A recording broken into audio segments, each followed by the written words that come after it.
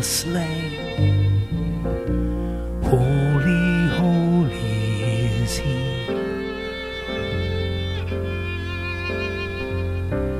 Sing a new song to him who sits on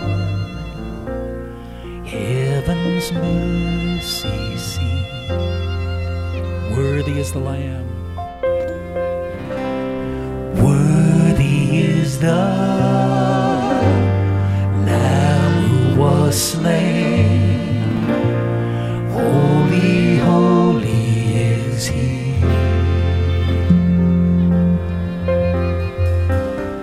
Sing a new song to him who sits on heaven's mercy seat.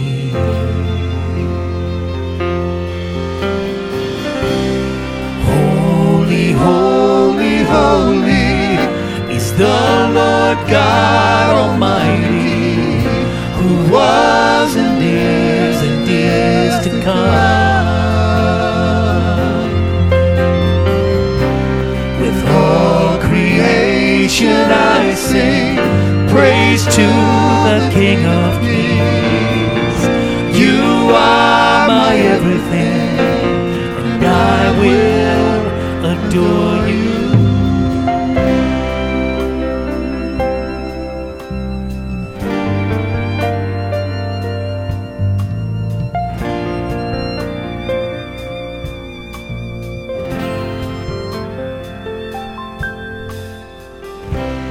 Clothed in rainbows of living color, flashes of lightning, rolls of thunder. Blessing and honor, strength and glory and power be to you, the only wise King.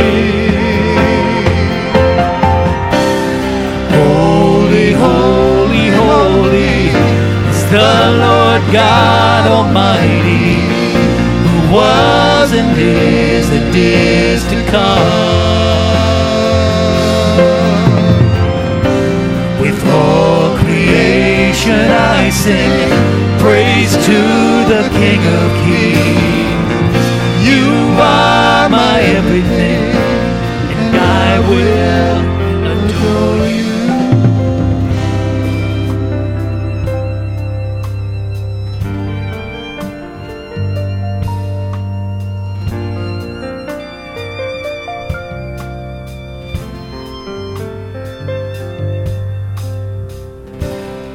Filled with wonder, awestruck wonder, at the mention of your name. Jesus, your name is power, breath and living water, such a marvelous mystery.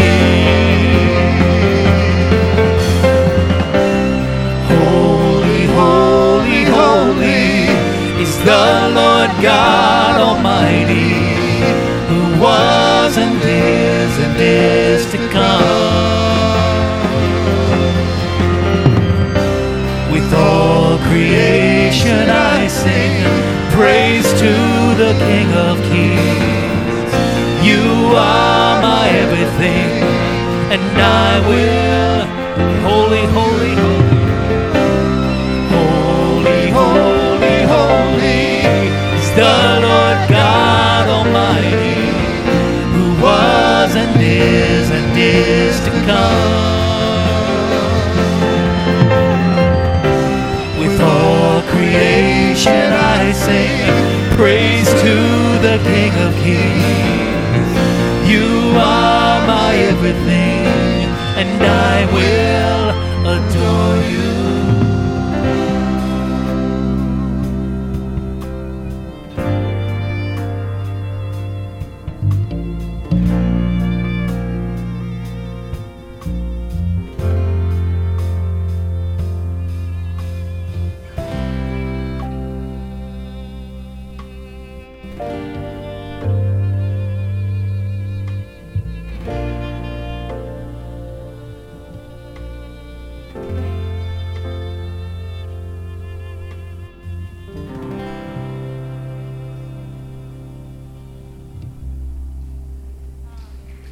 Hallelujah. Hallelujah. Lord, you are magnificent in splendor. You are light, and in you there is no darkness. Hallelujah. Today we are looking at a standalone sermon in the Gospel of Mark, which I'm actually really excited about this. So if you turn to Mark chapter 4, this is a famous parable of the sower. Mark chapter 4. So the New Testament, about 2 books in, in the New Testament.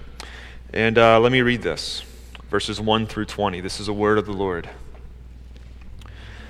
Again he began to teach beside the sea, and a very large crowd gathered about him, so that he got into a boat, and he sat in it on the sea. And the whole crowd was beside the sea on the land. And he was teaching them many things in parables. And in his teaching he said to them, "Listen, behold, a sower went out to sow. And as he sowed, some seed fell along the path, and the birds came and devoured it. Other seed fell on rocky ground, where it did not have much soil. And immediately it sprang up, since it had no depth of soil. And when the sun rose, it was scorched, since it had no root, and it withered away.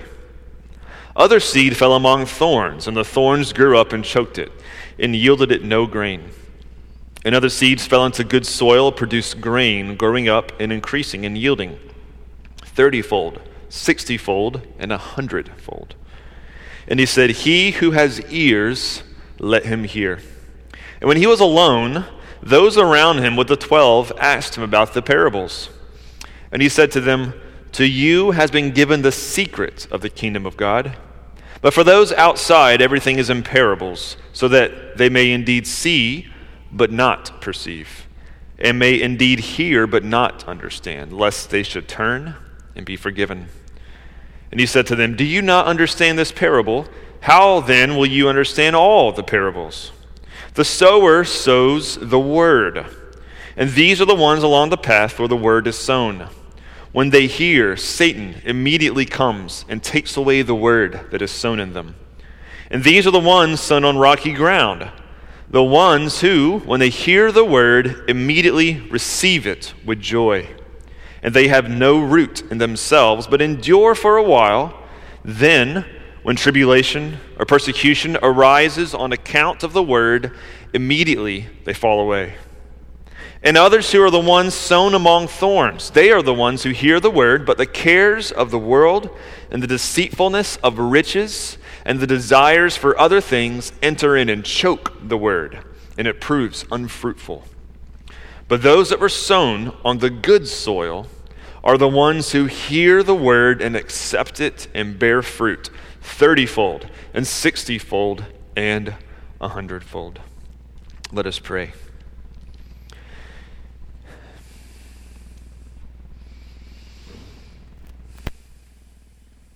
Lord Jesus, in this room this morning as your saints are gathered, as each week we come together, Lord, remembering that this is the day of the week that you defeated and you conquered death. And Lord, we remember that every single week. We recognize that your resurrection, in a way, has called us weekly to gather and to worship and to have an open heart to receive what you have to speak to us, Lord. You came to this earth to begin, Lord, this new age of renewal. Lord, that in your patience and forbearance and mercy, you have extended this for 2,000 years, Lord. We don't know the day you will return, but Lord, as we are here this morning in just very interesting times that history books forever will write about, you have allowed us who are alive today to experience these things and to be among them. But Lord, I pray for every single person in this room. that your Spirit will be the strongest presence in their life, and they will see that and they will know that, Lord. And that through your word, which is alive, which is breathing, which cuts to the core of our souls, that this morning this parable would do that. Only that you may be more glorified in our lives. Only that you may be our greatest love. I pray for any in our body who are sick, Lord, right now. Or that you would heal them, Lord. Protect us, Jesus, from this pandemic, Lord. For our loved ones, Lord, in this holiday season coming up, that we may be blessings to them through our love, Lord, opportunities to share with them and show them the good news of your Son. So, Lord, this morning as we sit here, Lord, anxious to hear what you have to speak to us, may your word do its work. We love you, Jesus, so much. We pray this in your name. Amen. So after much prayer and thought, I landed on walking through this parable with you guys this morning. This pandemic is only heightening. It's raising. I think they just said 1 out of every 333 people in Delaware tested positive last week alone, right? So it's definitely picking up in our state. And I wanted to look at this parable because right now, we never graduate from the basics of our faith. We never graduate from the gospel as if, oh, that stuff, I heard that when I became a Christian. Give me the more meatier stuff. No, the gospel is the meat. The gospel is the center of everything for us. And this parable, it really talks about what it means to be in the kingdom of God. It is the first of Mark's kingdom parables, and it talks about how we should respond to the word that God sows in our life, as well as what we should expect when that word is sown deep and it bears fruit in our life. So I will go ahead and spoil the meaning for you today. Most everybody agrees that in this passage, the word represented by the sower's seed, Jesus is talking about himself. All throughout the gospel in Mark, Jesus, so far in these early chapters, has been placing himself as the one through his audience must enter if they are to be in the kingdom of God. He himself stands as the one by whom we know God or don't know God. There is no other way.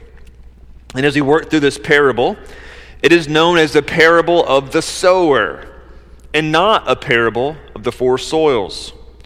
This parable is primarily about God being the sower, primarily about his work in his people through the word Jesus Christ by the Spirit. And we need right now as a church to remind ourselves of some of these basics, as there are many things right now calling for the loyalty of our hearts. This is a God-centered parable, not a me-centered parable. And in fact, as we will see, the me-centeredness is what brings out the upside-downness of this parable, if you will. So once again, we're going to hear the good news of Jesus this morning. We're going to look at the 3 ways that we can have the Word of God robbed from us, and the 4th, in terms of how we can take root and bear fruit in Jesus. So the first being, how can Satan himself rob the Word of God from us? Number 2, how can trials rob the Word of God from you? 3, how can the cares and desires of this world rob the Word of God from you? And 4, we'll look at the kind of faith that we must be open to in our lives, as represented by that 4th soil. Ultimately, this is a sermon of invitation for the sower, which is God, to further and sow deep in our hearts through his Spirit the gospel of Jesus Christ.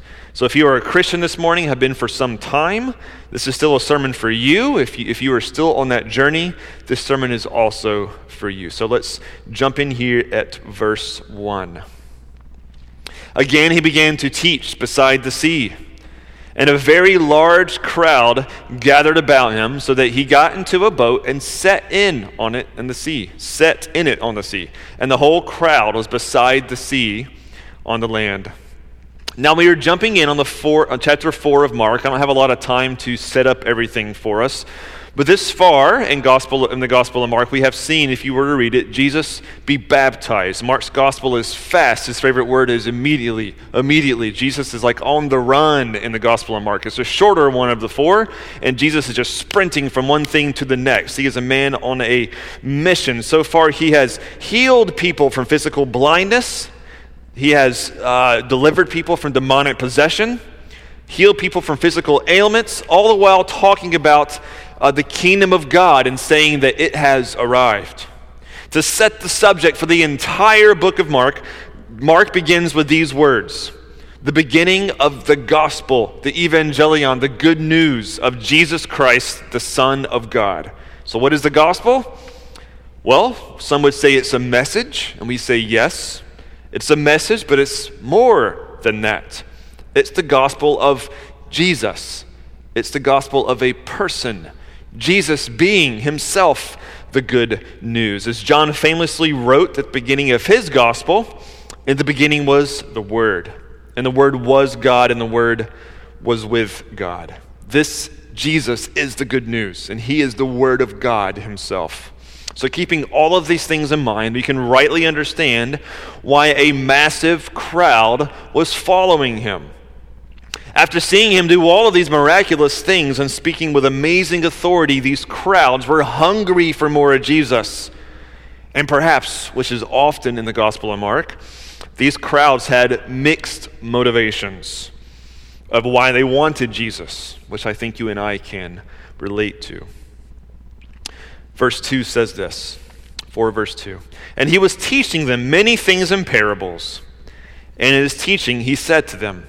So in our passage, he gets in a boat. He kind of wavers out. The crowd is huge. He's getting crowded around. He's like, I have to back up here. I get in the boat. They're getting too close to me here. Everyone sits by the water. Jesus puts the anchor down. He's on his boat. He stands probably. And he's teaching, but he's teaching in parables. Now, a parable is not a literal story, okay? It is more often than not these stories that go unexplained, but these parables serve as some kind of like spiritual, kind of moral purpose in the teachings of Jesus. And like I said, most of them are just said by him without much explanation. Thankfully, today, Jesus actually said, this is what it means, which makes our job a little bit easier, right, this morning. So in the Gospel of Mark, crowds are almost never seen in a positive light. They are the ones wanting more from Jesus, and often for the wrong reasons. They're the ones wanting to see more signs, right? Jesus, show me something cool. Show me a sign, right? Or, we're hungry, Jesus. Feed us. Or, I need to be healed, Jesus. Few come with a heart to actually receive Jesus himself. Famously shown by the story of the 10 lepers when all 10 were healed and only one came back to worship Jesus. In staying true to this tone at the beginning of Jesus' parable, he knows the hearts of the crowd there, and he says this, he says, listen, everybody, open up your ears. You need to hear this. Listen. Behold, a sower went out to sow, verse 3.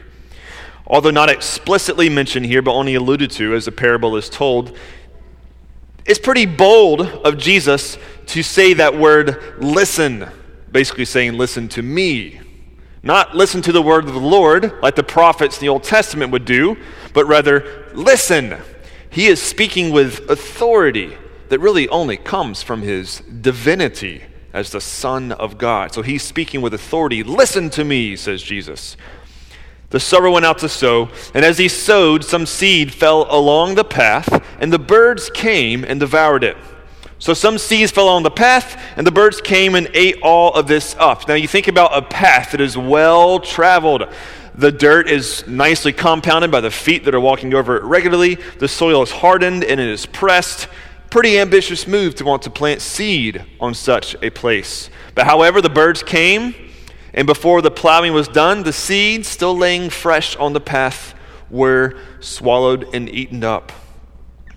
The next seed fell on rocky ground, verse 5, where it did not have much soil, and immediately it sprang up, since it had no depth of soil. When the sun rose, it was scorched, and since it had no root, it withered away. Now, some seeds fell in that rocky ground, and Israel was an agricultural and agrarian community, as most places in the world were in those days, and most places that were not urban were. His audience would have been very familiar with this problem because they were all somewhat involved in these farming practices.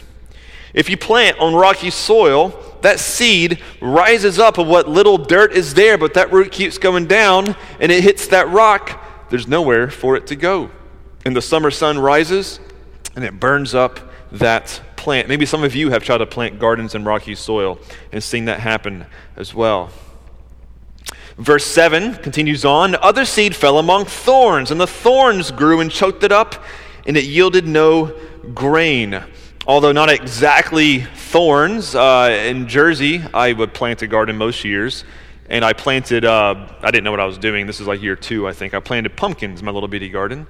And if you have ever planted pumpkins know that you can't plant pumpkins in a little bitty garden because they cover everything instantly. And so before I knew it, I had vines that had choked up everything. The leaves huge, and it just spread everywhere and just took out all of my plants, right? So not exactly thorns, that's kind of the image here, right? There's thorns, there's things trying to grow up, and it's just crowded out by these weeds and these vines and these thorns, and it gets choked out and cannot see the light of the sun, and it withers away. And then verse 8, the other seeds fell into good soil and produced grain, growing up and increasing and yielding 30-fold and 60-fold and 100-fold. If you were the original audience, okay, the best way you can translate this is like you going and spending $1 on a lottery ticket to get $1 million back, okay? That's the idea here. They planted one plant, and you get 100-fold from one plant. That's 100 plants equivalent to one plant, right? This is incredible stuff. This is an astonishment kind of statement, a outlandish statement by Jesus to this farming community. Right? Because who could fathom of a tomato plant that gives you 100 tomato plants worth of tomatoes, right? Could you fathom that? Well, Jesus says that's what the good soil is like in the kingdom of God. So that's the kingdom parable, but its interpretation is sandwiched between some, I would say, rather difficult verses. In the whole of the Gospel of Mark, these are the toughest ones to wrestle with. So let's look at them. There's an Old Testament quote that we stumble upon here in the middle of this. After Jesus said all of it, right, he was alone. After stating in verse 9, he who has ears, let him hear. And then he walks away and he's alone, okay? And he's with his 12 disciples and some other people from the crowd kind of came up to Jesus, and he's with them. The rest of the crowd leaves. And basically they're like, all right, so now they're gone, Jesus. What are we talking about? We don't really understand what's going on.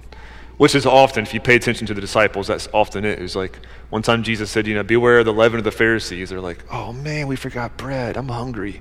And Jesus is like, I'm not talking about actual bread. This is normal for the disciples, right? They're having a hard time tracking with Jesus. And they're like, hey, Jesus, please tell us what's up. What's going on here? We don't know what you said. And this is how he responds, which is very interesting. He says, to you, speaking to this smaller group, the 12 and some others, to you have been given the secret of the kingdom of God. But for those outside, everything is in parables, so that they may indeed see but not perceive, and may indeed hear but not understand, lest they should turn and be forgiven. If you're an honest reader this morning, coming from the mouth of Jesus, that sounds rather odd, right? But there's a reason why Jesus did not explain the parable's meaning in detail to the whole crowd. This is part of the mystery of our faith. As this is quoted from the book of Isaiah chapter 6, the best I can describe it to you is like this. My wife, she grew up hearing the gospel regularly, going to a Bible preaching church. Even her family didn't quite identify as Christians, but more Sundays than not, they were still attending a church much like this one up in North Jersey. She heard the gospel her whole childhood, even had a Bible she would read pretty regularly, and I verified the story with her this morning before I told it, and she's fine, I'm saying it on her permission, but it's part of her testimony, right? She was familiar with the good news of Jesus. But one day, somebody hands her from a group called the Christian Surfers, and this was on the Jersey Shore here, and it was a Bible from the Christian Surfers, and so she opens it up, sitting in her room, to the Gospel of John, and she reads it. I am the way, I am the truth, I am the life. No one comes to the Father except through me. And suddenly she reads that and she goes, okay, I think I'm a Christian, I believe. What was different? She heard that message her whole life. Why in that one moment suddenly did it just find its seed and bury into her heart and she goes, yep, I need this. I need to be a Christian. I need to be baptized. What happened? Why then and not the other times? And this is a mystery of our faith. It's ultimately the work of God that is required to really get that seed planted where it takes root. Okay? Other people may be watering it and planting all the time, but it is God who causes the growth, says 1 Corinthians chapter 1. And that is what happened in that moment. And this is why we must make a call, because Jesus knew the crowd wasn't ready yet. He knew that they were there for other reasons and they weren't quite ready to really receive that word. And you and I, we must be open to God's work in our life, knowing that there's only so much that we can do and how much we must be utterly dependent on the supernatural work of God and His Spirit to say, Lord, make your word come alive in my life. I want it. I need to be more open to your Spirit's work in my life for these seeds that I've heard my whole life to really take root and do this inner transformative work that I so desperately need. This is the nature of our faith, to say, Lord, whatever it takes to allow you to sow your word into my life, may I be open to it. It can even be said that sometimes people are not open to it. And even sometimes God still forces his way into people's life. But as it is up to us, the call is to be open to the work of God by his Spirit in your life. And I want to look at what that ultimately means throughout Jesus' interpretation of his parable here. Beginning in verse 14, he starts laying it out to him. He says, the sower sows the word. We can capitalize that if you want to go ahead and do that, right? The word. He knows what he's talking about, which is himself. The sower sows the word. And these are the ones along the path where the word is sown. When they hear, Satan immediately comes and he takes away the word that is sown to them. Now Jesus says in verse 15 that it is Satan, as represented by the birds, who comes and snatches up those seeds on the rocky path. Now, if you didn't know this, Satan is better translated as the Satan. It's actually pronounced the Satan. That's how you would say that, actually. And it is not so much a name as it is a description of his work that has kind of taken as a personal name. But it's more, it really means the accuser. That's what the Satan means, the Satan, the accuser, one who accuses. The nature of the vast majority of satanic attack it's almost rarely, if ever, right? It does happen for sure, like the movies where the big supernatural kind of extraordinary events happen. That can happen for sure. But most often, the vast majority of the time, Satan's work is in the form of subtle accusations aimed at you. Because Satan wants you to think about yourself in one of two ways. That you are a worthless, sinful person, unworthy of love, not valuable to others, in desperate need of other people's approval and love if you have value. Or two, that you are the greatest thing since sliced bread. And if only other people saw the world as you see it, that they would just be better off. Now, Satan wants you to know you're a sinner, but he wants you to fall into the guilt that leads to despair. Or he wants you, like Adam and Eve so long ago, to think that you are even more important than you realize. In other words, both have one thing in common. You are at the center of both of those, not God. Just like in Zechariah chapter 3, when the Satan actually says that he stands there accusing Joshua the high priest, as Joshua stands there in his filthy, dirty clothing. Or like Herod, who stood before the crowd in Acts chapter, 12 maybe, hearing the voice of the crowd just chant, the voice of God and not of man, who he dropped dead after he received that glory, right? It is there that you can identify the work of Satan in your life. We'll talk more about that at the end of our sermon today. I want to continue on in verse 16.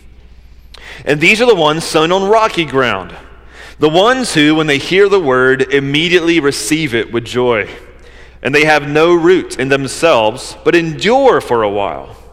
But when tribulation or persecution arises on account of the word, immediately they fall away. So the second soil the sower tosses the seed into that is of the rocky ground. The word of God spurts up really quickly and then vanishes away. Now, in the context of this parable, it appears that Jesus was speaking to the crowds who apparently didn't have faith, but also to his disciples who were there who did have faith. So in an effort to really speak, to our current reality here in our world, let's talk about how the trial of this pandemic for so many has unfortunately caused in our nation some faith to not endure. These are some statistics according to the Barna Research Group, which exists for the sake of studying the American church and providing reliable statistics on things. 1 out of every 3 practicing Christians in America left the church entirely during the pandemic. It's about 30%. Now here's an interesting question to explore. How did a pandemic cause people to leave the church as a whole? I gotta say, I was pastoring during all this time, and that was really confusing for me, as even in Jersey, this was happening in our own church. I was meeting with people that I ministered to for years that were leaving the church. And I was scratching my head like, what is going on? What does a pandemic have to do with people's commitment to their church family? And I may be so bold as to say, your commitment to your church family is representative to some degree of your commitment to Jesus, because this is his body after all. Now maybe some of these people imagine that Christianity is a private and individualistic religion, rejecting the community and fellowship and accountability that naturally comes with being a part of a church family. That's Jesus' design for his body.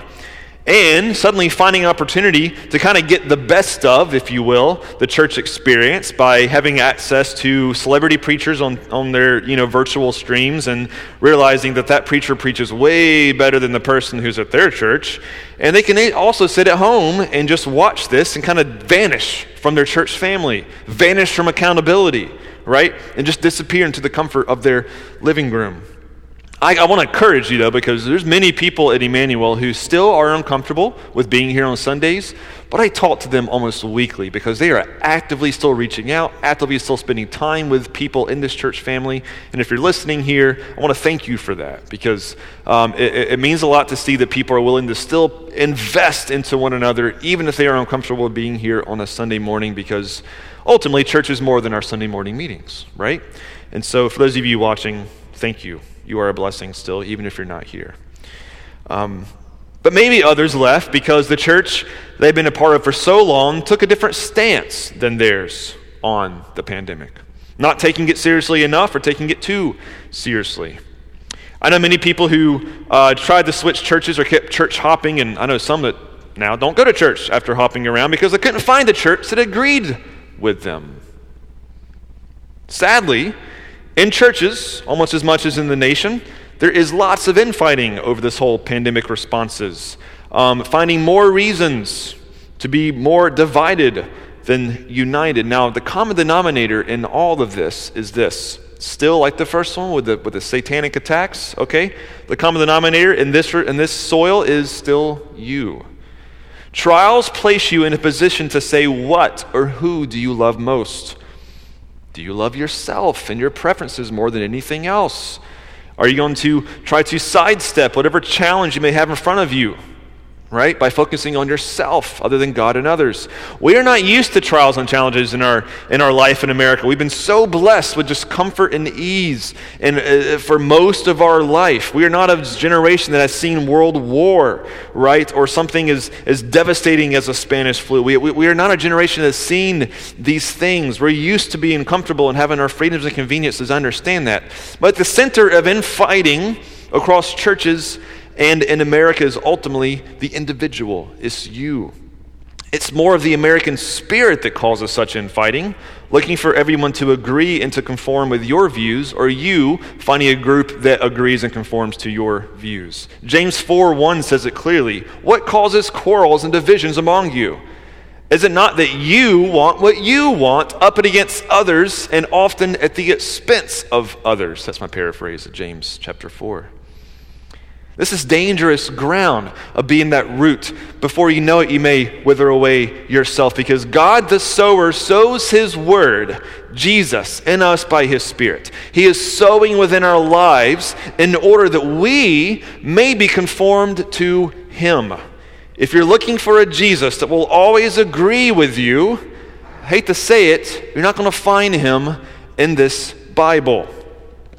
Jesus is always going to challenge you to grow, to displace yourself from the center of your life, and to love him more than anything else in your life, and to set others as more important than yourself. And oftentimes, as I do when I read this Bible, I still get mad at what Jesus says, and it's like, that's so hard, Jesus. Really? Do you really expect that from me? Come on. Because he is often at odds with my own fleshly, sinful heart. That's what we call conviction of sin. It hurts. But the strange part, if you're here and you're feeling even convicted this morning, you know what's interesting about being convicted of sin? Sometimes if you feel it, you're almost like, oh, that hurts, Jesus. Tell me more. Because we know we need to grow, right? And we're like, oh, this is so hard to hear. I want to hear some more, Jesus, please. Because we want to grow. I know you're sitting here, you want to grow, and I'm trying to be honest as I can for us as a church to be open to God's work in our lives and to seek to be conformed to him before anything or anyone else. Verse 18 and 19 is the thorns. He says, and others are the ones sown among thorns. They're the ones who hear the word, but the cares of this world and the deceitfulness of riches and the desires for other things enter in and choke the word, and it proves unfruitful. The final negative soil mentioned is that of the thorny soil, that it chokes out the word of God because of the cares of this world. And it kind of blends into the previous one in many ways. These are the false idols that we bow down to. Idols of money, of cheap pleasure, of leisure, of drink and escapism, self-worth and achievement, the desire to be loved or to please others.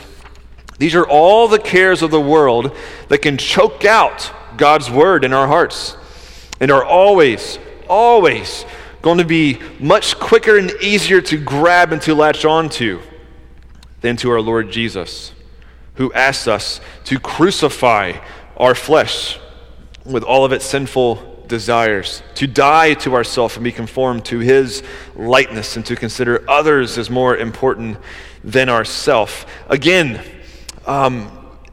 this is a life of self that this thorny soil is talking about. It is a life that has you at the center, still a mechanism to sidestep God's word by something more palatable, something more accessible, a life spent on yourself, on your passions and your desires. If there's problems in your life, if you seem to be having a hard time getting along with people or with your spouse, if there's infighting going on, I when I sit with people and I hear stuff like that, which is, it happens to me and the best of us, right? You have to dig, because somewhere in the middle of that fighting is going to be you to some degree, right? That you're defending yourself. You want things that you want, and you're asking somebody else to bend their will to match yours, right? But this economy, if you will, of the church that says, no, others are more important than yourself. Just be idealistic for me for a moment. If all of you consider the person next to you is more important than yourself, would everyone be loved in this room and cared for and served in this room? There'd be no neglecting of anyone in this room. And just by that pure idea there, you see God's beauty of design, right? But, play a game with me, if all of you were only concerned about yourself in this room, right? Imagine the chaos that would be happening with those kind of people trying to spend time with one another, right? And you see what God's redemption looks like when it blossoms in our life, when we embrace this, right? I want to end those. You look at the back end of our sermon here. This good soil. What does it mean when we start seeing that fruit we just briefly mentioned, right? When we're all loving and caring for one another, and when that soil is implanted and God's word takes root and starts growing in our life, what does that look like? Verse 20 says, those that were sown on the good soil, the ones who hear the word and accept it and bear fruit 30-fold and 60-fold and 100-fold. As we close, I want to close on Jesus' desire for you, for us, and see what he labels as evidence that the word he has sown in us has indeed taken root, because there is evidence of this. Continuing the farming images, he says that those who bear fruit show that God's sowing in their lives is ultimately fulfilling his agenda for us. Now, what does it mean to bear fruit? As it says, some bear this much fruit, 30-fold, 60-fold, 100-fold, and so forth, right? It's not really a matter of the number as it is that they are bearing fruit. What does it mean to bear fruit? It's a Christianese statement, bear fruit, right? What does it mean to bear fruit? What better place than to look at than the fruit of the Spirit in Galatians chapter 5. Before he mentions this, once again, to revisit the opposite things of the fruit of the Spirit that this parable hit on, once again, Galatians 5:19 through 21 says this, the works of the flesh are evident, sexual immorality, impurity, sensuality, idolatry, sorcery, enmity, strife, jealousy, fits of anger, rivalries, dissensions, divisions, envy, drunkenness, orgies, and things like these. I warn you, as I warned you before, that those who do such things will not inherit the kingdom of God. And we see how the Gospels and these letters in the New Testament, they blend together, because in danger of being redundant here, we once again see the characteristics that we've hit on already, a life with self at the center. Fits of anger, dissensions, divisions, envy. In your life, whenever you place yourself as first before others, you will reap the fruit of what the Bible calls our flesh. And it will be up and against the seed of God that is sowing in your life. I remember when we first, early in our marriage, we first started having kids. On Sunday afternoon, I used to love, I don't know what I used to watch on TV, but something. It was probably a baseball or something. And, kids have a tendency to interrupt things. And I remember just getting so mad. Because I was still ministering in those days and pastoring, and I would be exhausted on Sunday afternoons, and the kids would interrupt, and it's not like my wife wasn't tired too, but somehow I didn't think about that. It was all about me, right? And my work, I was tired, and he would interrupt, and my son Abel, and I remember one afternoon just flipping out on Alex, just take care of this kid. I'm laying down, I'm tired, I need my rest. And it's one of those moments, I never forget it, the words are coming out of your mouth, and you're like, oh no. I need to get these words and just kind of put them back. Because it's almost instantly you realize what just happened, right? That I just had an outburst of anger because of me, right? And then instantly I was just okay, sorry, I'm just going to take care of him, I'm sorry. Because you kind of become self-aware in that moment. That's what's going on here, right? But the fruit of the Spirit, what does that look like? Love and joy and peace, patience, kindness, goodness, faithfulness, gentleness, self-control. Against such things there is no law. And those who belong to Christ Jesus have crucified the flesh with its passions and desires. All of these things were present in Jesus Christ. This is why the gospel, the good news, is a person himself, Jesus Christ. He has shared himself with us by the indwelling of the Holy Spirit. And that is why we have hope. God's Spirit has filled those who have faith and commitment and allegiance to him. And the church has become his body on earth, the embodiment of Christ on earth, however imperfect we are. A life of self at the center is what Satan wants for us. He wants your world to revolve around you. He wants you to dwell on that insecurity of yourself, to feel unworthy or feel overworthy. Divisions and strife and dissension is what our nation is becoming known by, and that is not the fruit of the Spirit. And if the church partakes in such division, we are not partaking in the Spirit, but in the flesh. Kindness, goodness, faithfulness, gentleness, self-control, always considering God and others before yourself is the only pathway to a life filled with the Spirit. And as we close, remember, this is the parable of the sower. This is ultimately God's work. Now, the parting question is this. The question I've been asking myself for quite a while now. I'm going to close with this. Are you open to this work in your life, to the sower sowing the seed in your life, to the sower bearing his fruit in your life. If we recognize this fruit-bearing soil is ultimately God's work, unleashing the power of the secrets of the kingdom of God, as Jesus said and called it to his disciples. Are you open to this? Do you feel icky and dirty? And sadly, the church is not. We haven't learned in quite some time how to talk about moral living without trying to set up laws to say, tisk, if you are bad, don't be bad, be good. Like, I'm not trying to talk that way this morning. I'm trying to give you Jesus and say that the hope of humanity in this day is not just his return, which is our ultimate hope, our ultimate salvation when he renews all things, but the world, when they onlook the life of the Christian that is full of God's Spirit and his seed has taken deep root in our life, and they see our lives mirror that of Jesus, there's going to be an anticipation we should have, as Peter said, of people saying, please tell me of this hope that lies within you. Peter says, be ready to give a defense for the hope that is in you, because people are going to ask questions when they see it, because it's not how the rest of this world operates. And I firmly believe that in this holiday season where we're going to be just experiencing lonelier Christmases, probably, right? Fewer people around our dining room table. Some of you in this room have even lost people this year. Depression right after the holidays usually skyrockets, and we can anticipate that even to be more so this year in our pandemic. And I'm ultimately challenging you guys to say, look, there is, in this difficult time, this is difficult work, okay? We're all going to be struggling to some degree, but this is still available to us. This kind of spirit-filled living of God's word deeply sown is still available to us, and are you open to this?